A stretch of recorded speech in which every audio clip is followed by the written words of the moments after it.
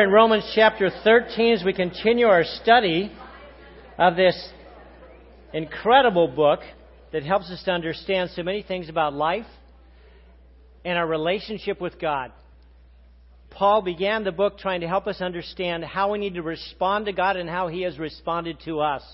And uses terms like reconciliation in relationship to our relationship with God, that Jesus provided us with reconciliation, an opportunity to have a relationship with God the Father. And he walks through a variety of other ideas and concepts, and we've got a hold of them and talked about them and shared with them over and over about how redemption affects us, how it causes us to interact with one another, how it causes us to experience the wonder and the power of God. We talked about truth, what that is, and transformation, how God transforms us on a regular basis as we respond to Him. And last week, we talked about this concept or idea of what unity is. And we learned that we love good. And that's what we learned last week, so you can get a hold of that if you need to understand exactly what I said. But we talked about the aspects of love and what goodness is versus evil, and what this concept of we is in relationship one to another. So all those ideas we've been walking through, and today we're coming on upon a brand new thought, and it's one that Paul has actually led us to. At the end of the last verse, in chapter 12, he speaks to the issue of good versus evil. And he talks to us about the necessity of responding and overcoming evil with good. With that thought in people's minds, he then turns to the issue of authorities.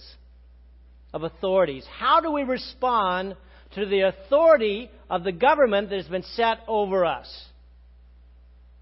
Now understand how difficult this will be at this present point in time for Christians and Jewish Christians who are dealing with a Roman government that is literally persecuting them, who have lost brothers and sisters, who have lost everything they own in terms of property, and they find themselves wanting to follow a general Jewish concept of rebellion.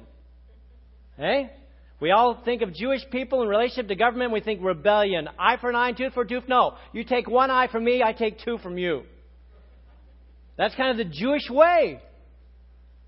The strong, incredibly powerful people who have continued to hold their ground for thousands and thousands of years. These people who are God's people.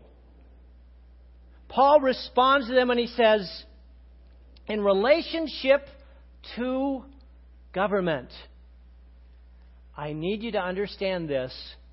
We need to submit. What on earth can he mean? One of our members sent me this clip that has been put together by a leader in Harvard Business School, very, very well-known man who has won a number of famous, how can I put it, plaques, whatever you want to refer them at. He's over and over known for his insight, his understanding of business and of government in general. And he has an interesting thing to say. Let's watch it and see what...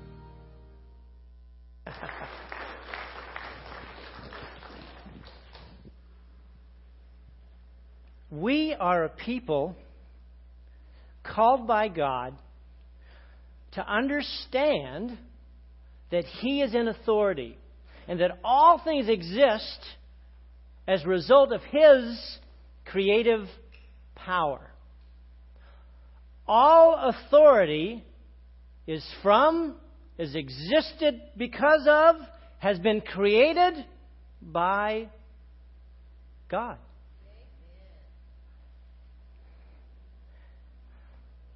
Interesting quote. John Adams, the second president of the U.S. and early vice president, says this: our Constitution was made only for a moral and religious people. It is wholly inadequate to the government of any other. All authority is created by God. It's from God. today, what Paul is going to try to teach us is that we can understand this concept of authority and submission and how it applies to us and how it is presented to us in relationship to who God is and what He has done. Romans chapter 13. Let's read through these first 5 verses. Just the first 5 verses of Romans chapter 13. Here we go. Let everyone be subject or submissive to the governing authorities. For there is no authority except that which God has established, that which God has ordained, that which God has instituted. The authorities that exist have been established, instituted, ordained by God. Consequently, anyone who rebels against the authority is rebelling against what God has instituted. And those who do so will bring judgment on themselves. For rulers hold no terror for those who do right, but for those who do wrong. Do you want to be free from the fear of the one in authority? Then do what is right, and you will be commended. For the one in authority is God's servant for your good. But if you do wrong, be afraid, for rulers do not bear the sword for no reason. They are God's servants, agents of wrath, to bring punishment on the wrongdoer. Therefore, it is necessary to submit to the authorities, not only because of possible punishment, but primarily as a matter of conscience. Father, we ask that you'll speak to us today because we are naturally a rebellious people. Lord, my response when I am hindered, when I am stopped, when I am held to accountability is to rebel. There's something that rises up within me and says, how dare you tell me that? And I don't understand it, but I recognize it. And we would ask that today you might help us to recognize how we tend to rebel against you when you desire the best for us. Guide us today as we talk about this issue of authority and its purpose in our lives, in the lives of your people, even in countries. And we ask for your guidance because it's a delicate subject. We ask it in Jesus' name. Amen.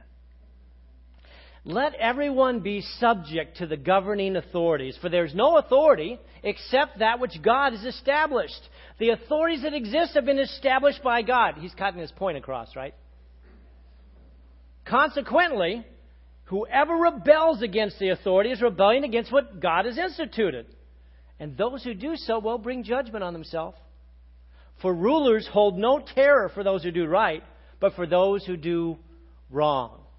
I've also laid out there 3 different passages, 1 Timothy 2:1, Titus 3:1, 1 Peter chapter 2, in which we see again and again and again the clarification to us that we are to respond to authorities, those whom God sets over us, with a sense of honor and respect and submission. See, Paul taught us that if we want to develop unity, then we have to love good. And he closed up with those who persecute you are to overcome evil with good. And that's when he moves into this crucial area of government. Because he recognizes in relationship to Christians and Jews at this point in time, the government is not a friend. Okay? He's a foe. It's not positive, it's negative.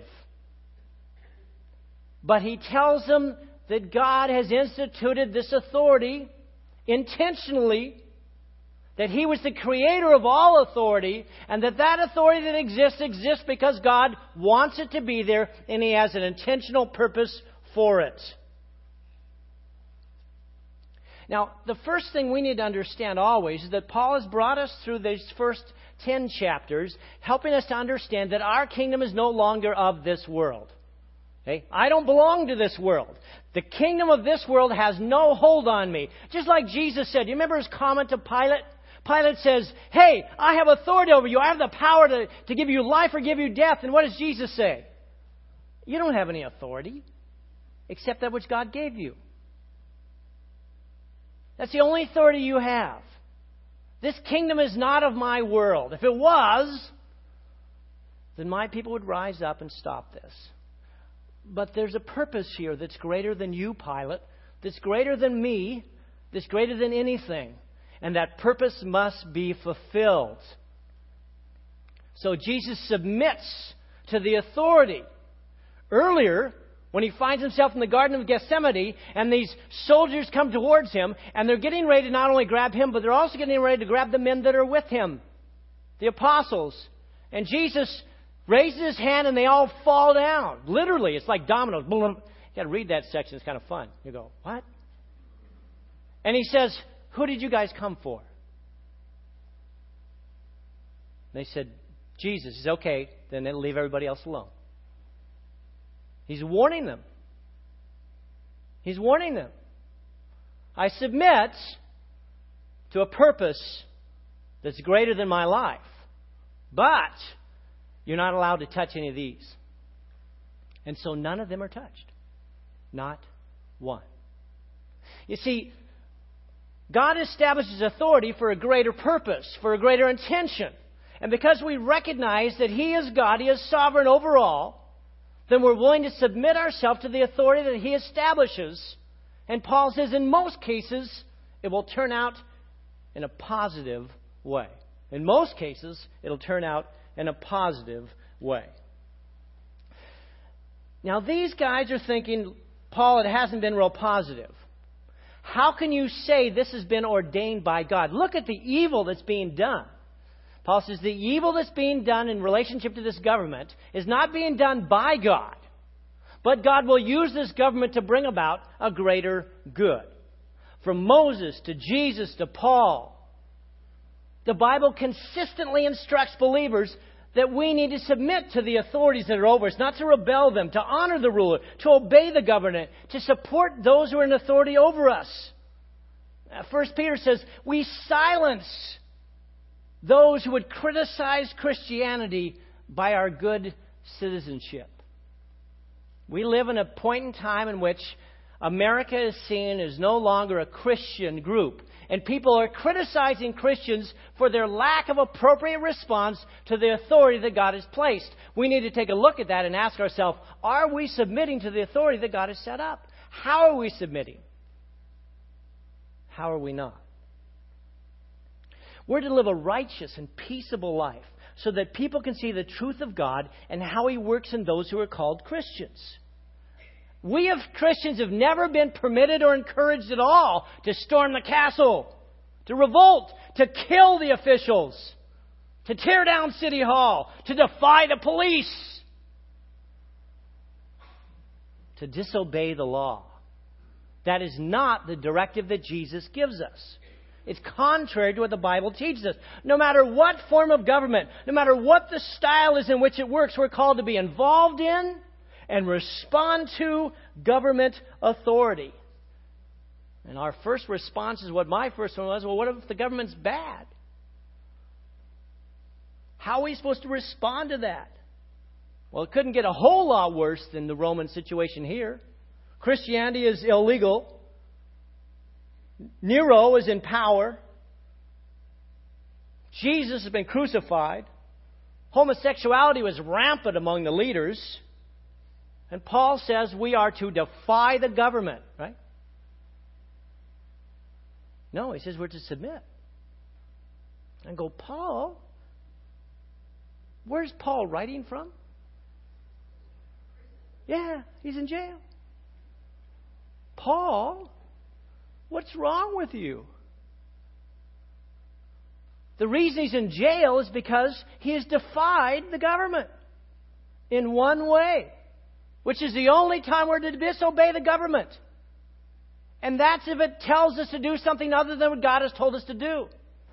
He will continue to preach Jesus, clarify the gospel to anyone and everyone who's willing to listen. End of story. And in that step, we stand against the government. But that is the only place that we stand against the government. When we are told to disobey God's clear directives, then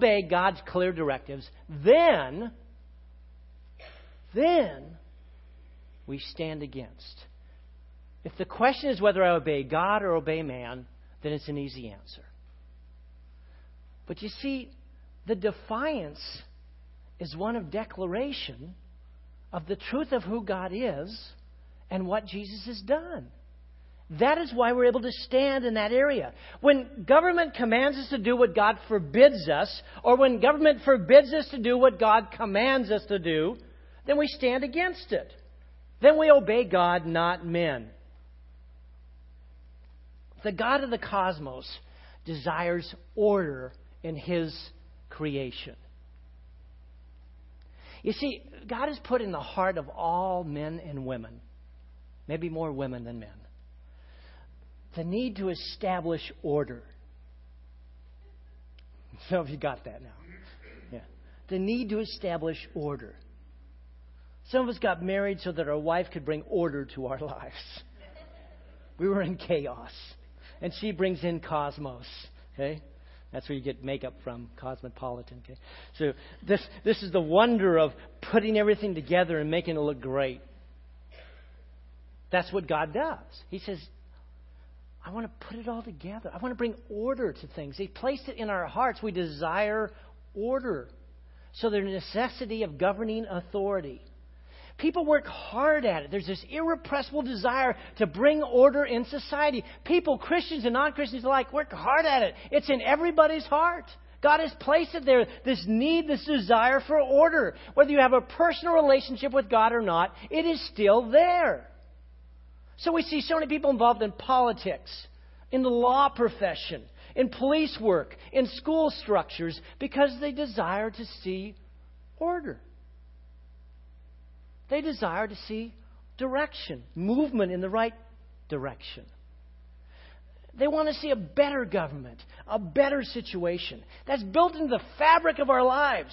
It's like the divine desire to bring divine order to chaos. That was the creation in the beginning. God took chaos and He turned it into the cosmos.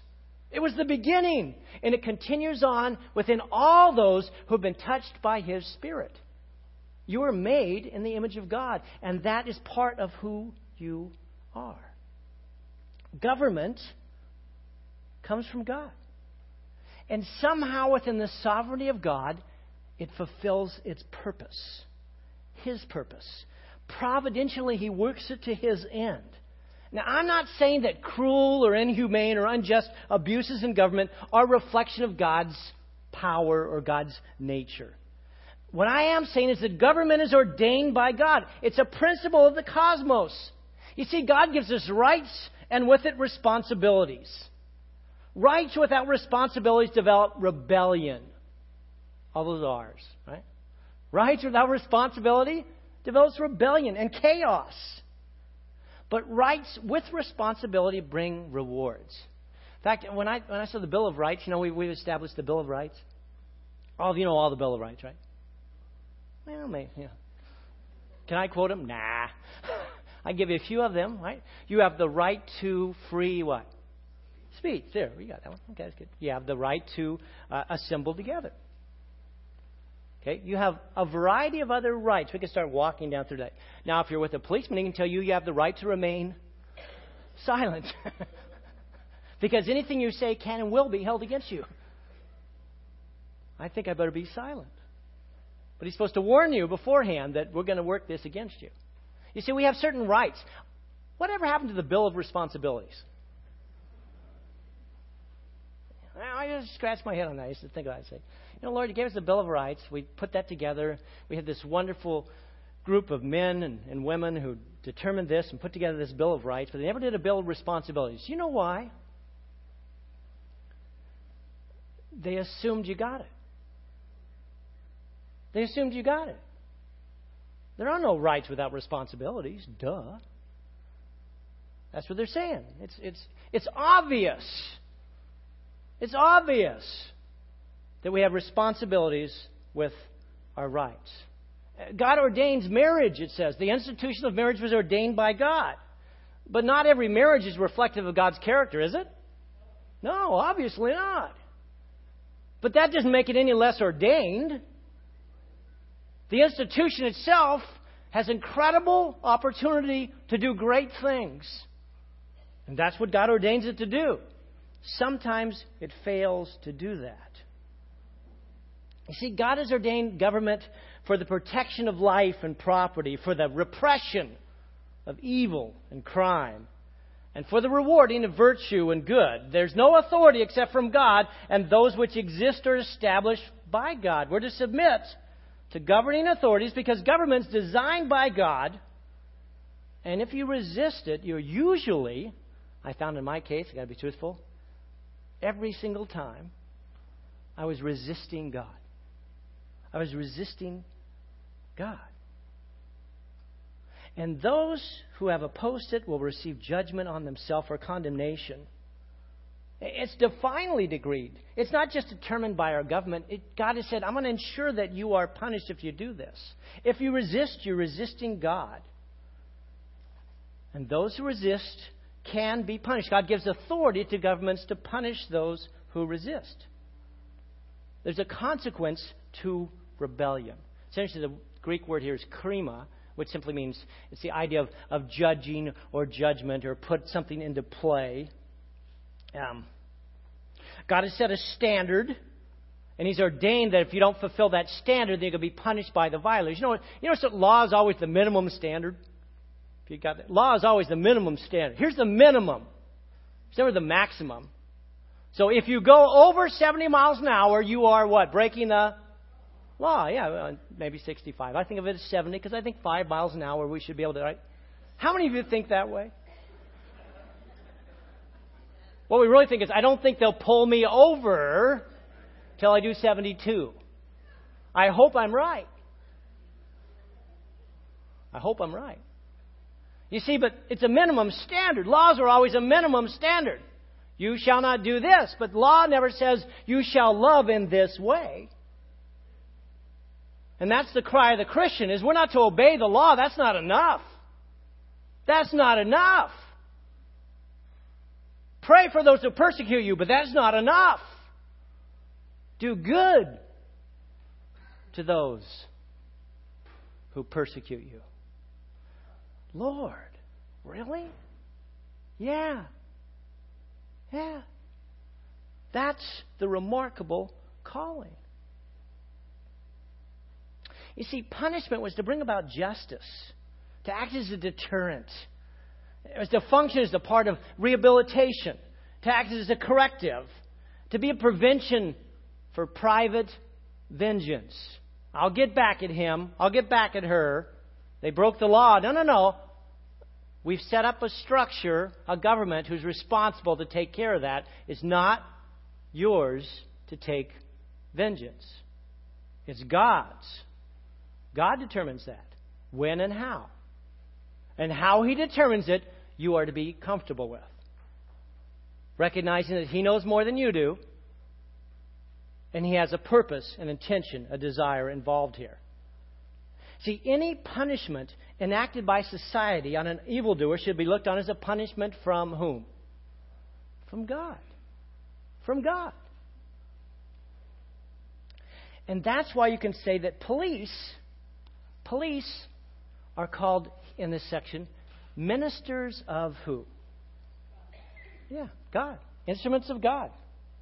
Ministers of God. Human authority punishes violators, and God approves this because this violation is against His declaration of what is just and what is right. So the instrument of punishment is human, but the source of right and wrong is divine.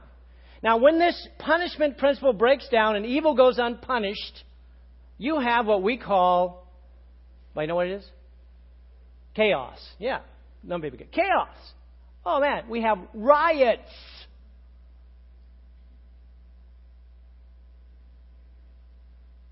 It's a mess. No one's protected. Everybody is harmed without any sense of who you are or what you are. You're just pushed out of the way. Products are taken. You've seen the riots and what takes place. Now, with that encouraging statement to you all, I've asked Rich Rapoli to come up. Rich, why don't you come up now? Rich Rapoli is a retired, unfortunately, he's retired Deputy Chief of the Los Angeles Police Department. So, Rich, why don't you give Rich a hand as he comes up? Come on.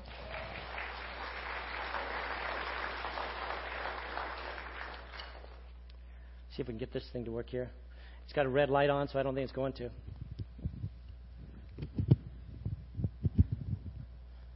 Well, see if we can. Yeah, okay, it's working. Good stuff. Good stuff. I got Rich up here because he is a man that I both respect and has been in positions of extreme authority that were very, very difficult. And I've watched him struggle with how to respond to different situations appropriately. As a man of God, first and foremost, and secondly, as one who was appointed by God as a minister in the area of policing, he found himself being brought up and up and up until he was in a position of extreme authority with the Los Angeles Police Department. And I'm in extreme authority. We're talking, how many men were you running then, Rich? One time, 1,200.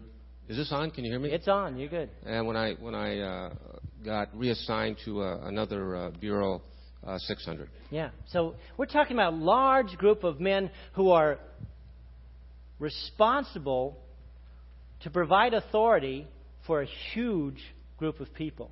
These are policemen and policewomen, people in a position to cause you a lot of harm. Hey? Isn't that the truth? Yeah, it's. You guys talked earlier about what happens when someone pulls you over, and the policeman pulls you over. Rarely do we give them a special gift. Maybe viewed wrongly if we did anyway, so you got to be careful there. But rarely do we say, "Oh, thank you so much, officer, for pulling me over. We appreciate that, what you've done. You may have saved a life because you stopped me from doing something wrong. Thank you." My wife actually responded to a police officer in Bakersfield that way. I still remember it because she came to talk to me afterwards. She had her daughter in the car, and she was driving. She was going too fast in the school zone. She was pulled over. And Bakersfield was a ministry I was involved in where we were heavily, heavily involved in ministering to police. So we had a banquet, and we knew all the policemen, and all the policemen knew us. So while she was telling my daughter, "Now, honey, I did wrong. I was going too fast. I realized that this policeman was kind enough to pull me over." Can you believe this? Only my wife would do this. And she's explaining so that your daughter wouldn't be scared. "Hey, this is what happened." She said, "He's going to give me a ticket, and it's only right to do that so that I will learn to make sure I do the right thing from now on." And he turns and looks at her, and he says, I remember, he said, "Aren't you Pastor Leigh's wife?" She's thinking, "Oh, no." And he says, "Oh, I'm not going to give you a ticket. I'm just going to give you a warning. A very long warning, but a warning." And he began to talk and share with her about the need. And she said, yes, officer. He said, "Okay, but it was so good to see you again. I'm going to talk to all the guys down at the station." You're getting the idea.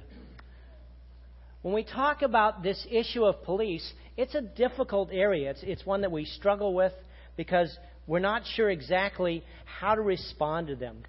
So I asked Rich to give us a couple answers to a few questions. One is, why do we need the police? Well, I think that's obvious. If we didn't have the police protecting the communities, and that's their job. And if you ask any new cop, why'd you hire on? First thing they're going to say is, "I want to help people." That's the bottom. That's about a 90% answer. But if we didn't have law and order in the communities, you'd have absolutely anarchy. And we've seen that in some of the cities across the country now where it's near anarchy. And Baltimore is one. And I'm not going to, I know just for time, I'm not going to go into my opinion on it, but if you're interested, I'll be more than happy to talk to you after church about it. He'll be meeting over here on the right side, those who want to cheer. It's very interesting. It's always good to talk to Rich. I'm constantly trying to get things out of him. Say, okay, what do you think about this, Rich? Well, I don't. Yeah, go ahead, tell me. What do you think? Why is that going on? What were some of the biggest problems that you had with people submitting to police authority? I don't want to say it was problems. I think to be general about it, 90% of the population are law-abiding citizens. I know the police departments, LAPD, at one time, they did these concentric circles. And they talked about location, overlap crime, overlap with suspect, and it all falls right in the center of 10%. You have those 10%ers that they're not going to follow the rules. They're not going to obey the laws, and those are the ones that you deal with, and those are the ones that cause your biggest problems. Good stuff. Okay, what about police? Because this is what we're all thinking of. How did you deal with the police who were unwilling to submit to your authority, misuse that authority that you gave them? Tell me you're saying, hold it. You're saying, what was that question? Yeah, no, and that is right. A lot of them do get fired, but police officers all come from society. They come from the communities that we live in, and I can talk with California, especially Los Angeles, distinctly has extreme testing processes. For every 100 people that apply, maybe 20 get hired. It's very, very rigorous. And they try with, whether it's physical tests, written tests, oral interviews, psychology testing, to weed out those that aren't going to fit. And every once in a while, that one that doesn't fit gets through. And those are ones that managers deal with all the time. Personnel issues take up most of your time when you start going up the ladder. Those are the ones that you deal with. And you start at the bottom, depending on what the misconduct was, counseling, retraining, up to termination. And that happens. The unfortunate thing is, I think in today's society and media, you don't hear about all the good things that they're doing. You hear about the bad things in an instant. You don't hear about the police that just found some little 10-year-old autistic boy that's been missing for 2 days, or some of the other things that they do on a daily basis. It's not newsworthy, so it doesn't get reported. But the first time something goes sideways, it's national news. So, but that's the way they try to weed them out. At one time, I worked as a captain, our internal affairs. I never wanted to work that as a sergeant because I didn't want to be disappointed in some of the things I'd be investigating. But then as a captain, I saw the whole city and the things that were that some of these guys and ladies were doing, and many times, serious stuff, they're done. They get fired. Life is ruined. So, wow. Probably the last thing, and that would be this. How do you think God used you the most in your position of deputy chief? Leigh shared some of these questions with me the other day when at our prayer deal on Wednesday. He goes, hey, listen, I'm going to call you up, have some questions about police. I said, and he prays every Wednesday morning. Rich is one of my most faithful men. Every Wednesday morning he's praying for you all. If you put a request in, he's praying for you consistently and regularly. And he's done it even when he was on the police force. He would show up for prayer.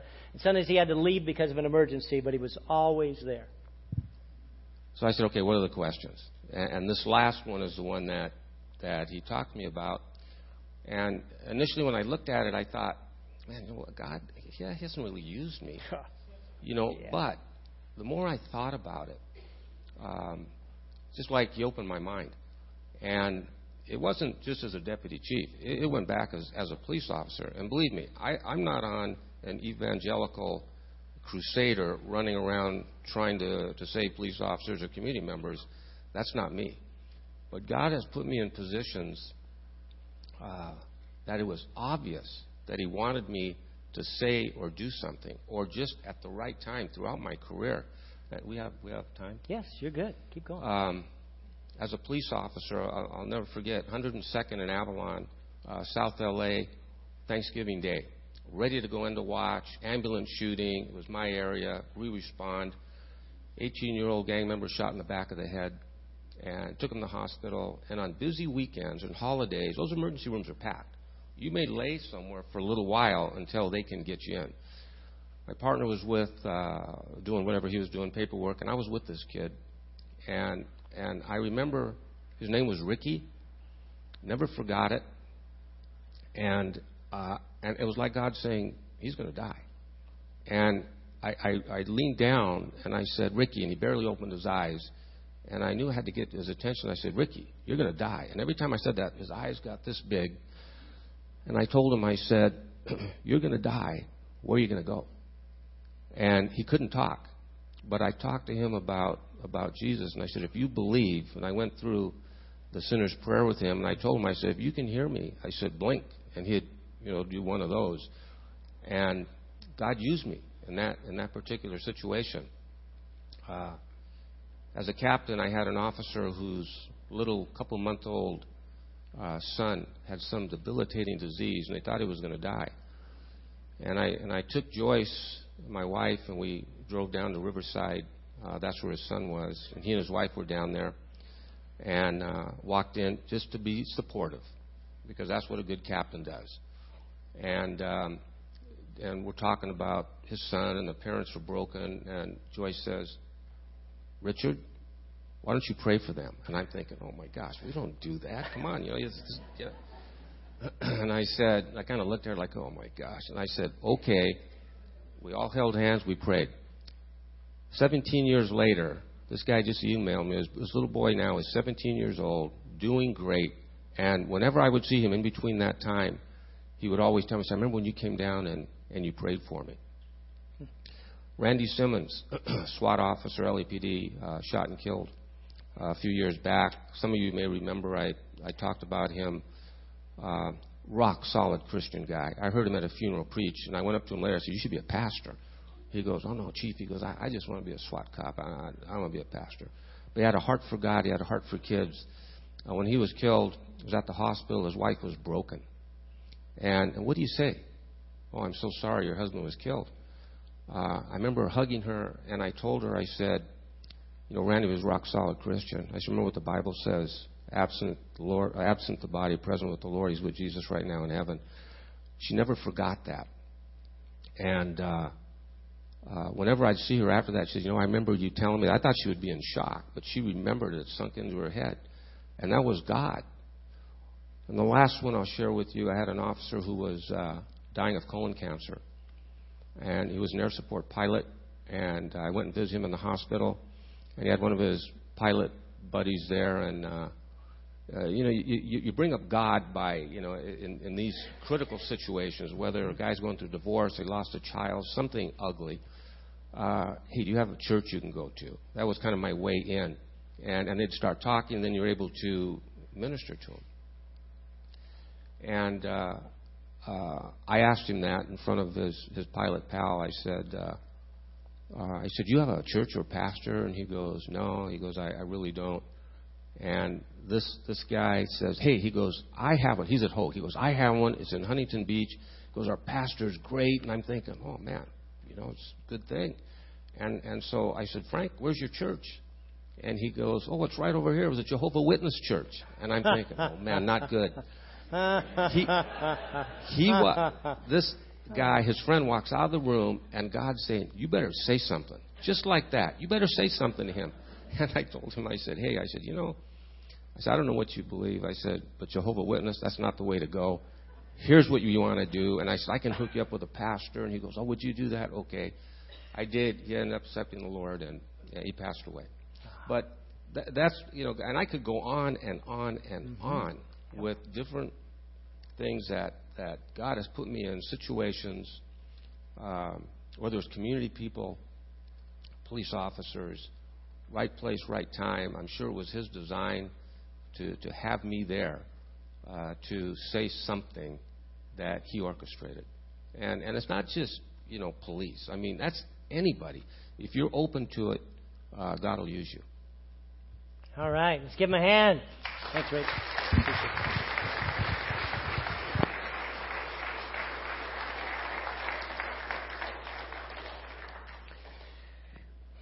All authority is instituted is ordained by God, and it's given for service. You see, the problem that we have is we misunderstand that authority we think is given to us so that we might have more power and might be seen as something special. But Jesus tells us over and over and over again, authority is given to us so that we might serve those whom God allows us to serve. Do you want to be free from the fear of the one in authority? Do what is right. You'll be commended. The one in authority is God's servant for your good. But if you do wrong, be afraid, for rulers do not bear the sword for no reason. They're God's servants, agents of wrath, to bring punishment on the wrongdoer. It's necessary for us to submit to the authorities, not just because of possible punishment, but primarily as a matter of conscience. You see, government exists to promote good and to restrain evil. If you want to have no fear, if you don't want to be looking in your rearview mirror hoping that there's no policeman coming up quickly while you're doing 85 miles an hour on the freeway, slow down. Slow down. And you will have no fear. In fact, you will laugh as he goes by you to get the other guy. And you go, oh, I know he's going after the kid. I watched that guy go flying by me just a minute ago. You'll have no fear if you're responding correctly. Do what is right, and the authorities will thank you. But a misuse of authority comes from a lack of submission. Jesus said, you know that the rulers of the Gentiles lord it over them, and their high officials exercise authority over them. Not so with you. You're to use authority correctly. Whoever wants to become great among you must be your servant. Whoever wants to be first must be your slave. Did you hear Rich talking? Did you hear the cry of a servant? I hope you did, because that's what impresses me about Rich so much as I interact with him. He's a servant. He gets put in positions of authority, and he recognizes an opportunity to serve those who are under him. To pray for them, to care for them, to direct them, to guide them, to help them. And that's our calling when we're put in positions of authority. God has set up government to restrain evil, but He's also set it up to help us understand a proper use of authority. It exists to promote good. And a lack of submission is where misuse comes from. Jesus said in relationship to authority, at that point in time, the Roman soldiers could go up to anybody who was there and say, you have to carry my pack for at least 1 mile. You weren't allowed to do any more than that, but he could make you carry his pack for 1 mile. And Jesus responds to this, and he says, if one of these soldiers comes to you and says, carry my pack for 1 mile, do it for 2. Do it for 2. In the process of submitting to this authority, be like Paul and begin to bring people to Christ as they're chained next to him, and he continues to tell them about who Jesus is and what he has done. And sometimes it takes 2 miles to do that. So you keep carrying the pack and you share with them what God has done in your life. He says, don't turn away from those who want to borrow from you. Give to them who are in need. Submit to them because you believe that God has put these people in position of authority for a greater purpose. Let me close with this thought here. Rights and responsibilities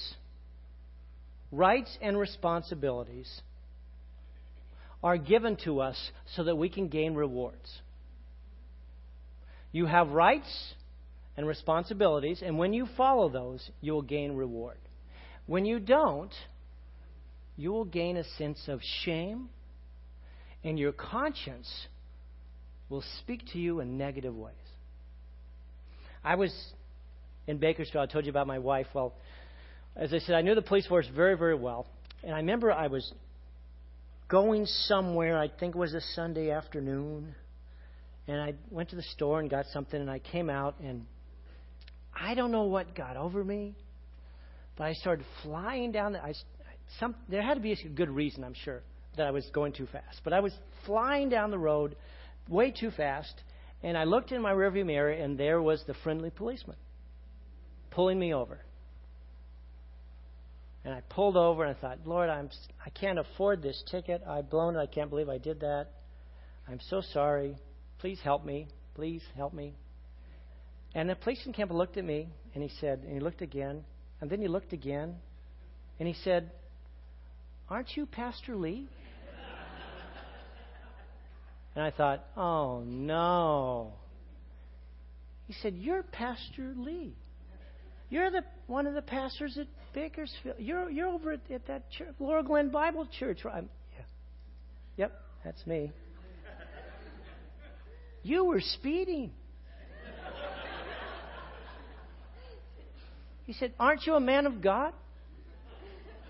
He was a black gentleman. And boy, he knew the scriptures. And he began to teach me.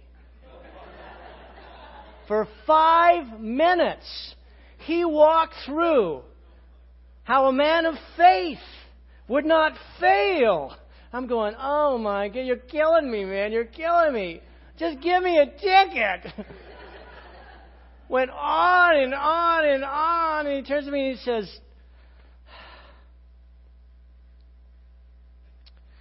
I can't give a ticket to a pastor, so I'm not going to give you one. He said, but I'm going to pray for you. And he walked away. Folks, that was 30 years ago. 33 years ago, to be exact. And I remember it to this day because I was so humiliated. And my conscience was so grabbed because I had failed to submit to the authority that God had set up in a simple manner, in this case, of choosing to speed. And in the process, I gave God a bad name. Because you see, I'm a pastor, and I'm held to a higher standard. And boy, was I reminded. And I've never speeded. That's not true. But I sure have slowed down. Boy, have I slowed down. And when the policeman pulls me over, and it hasn't happened in a long time ago, but I am so apologetic. And I'm telling them, I am sorry, I was wrong. And when they ask me how fast I was going, I tell them exactly how fast I was going. Or how I made that turn and why I did it. And then they give me the ticket anyway. God has ordained authority. He created it. He puts it together and He says, I want you to respond to government so that it will bring about good in your life. And so you will have a witness that says Christians follow God's directive. That is what I encourage you to follow. Say, we love good. And we submit to the authority that God has placed over us. And when you do this, not only will your conscience be beaming with light and joy and excitement, but the government officials will talk about your church with expletives of thankfulness as opposed to expletive that are other than that. Ask our team to come down as we close up. Father, thank you for this chance today to spend thinking about what it means to submit to authority. I thank you for Rich,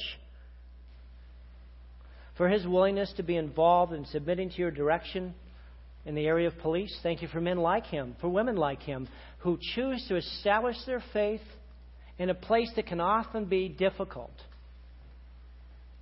Thank you for all those who hold us accountable, Lord, and remind us that we have rights, but we also have responsibilities. Help us to submit to those as we submit to you. And we'll give you thanks as you do it. Guide us today, even as we take this offering, Lord. We're going to take simply reminding us that you have given us everything, that you reign in all areas. Putting us in a place where we begin to declare, this is what I believe, and because of that, this is how I act. So continue your blessing in our life as we yield to your will. We ask it in Jesus' name. Amen. Amen.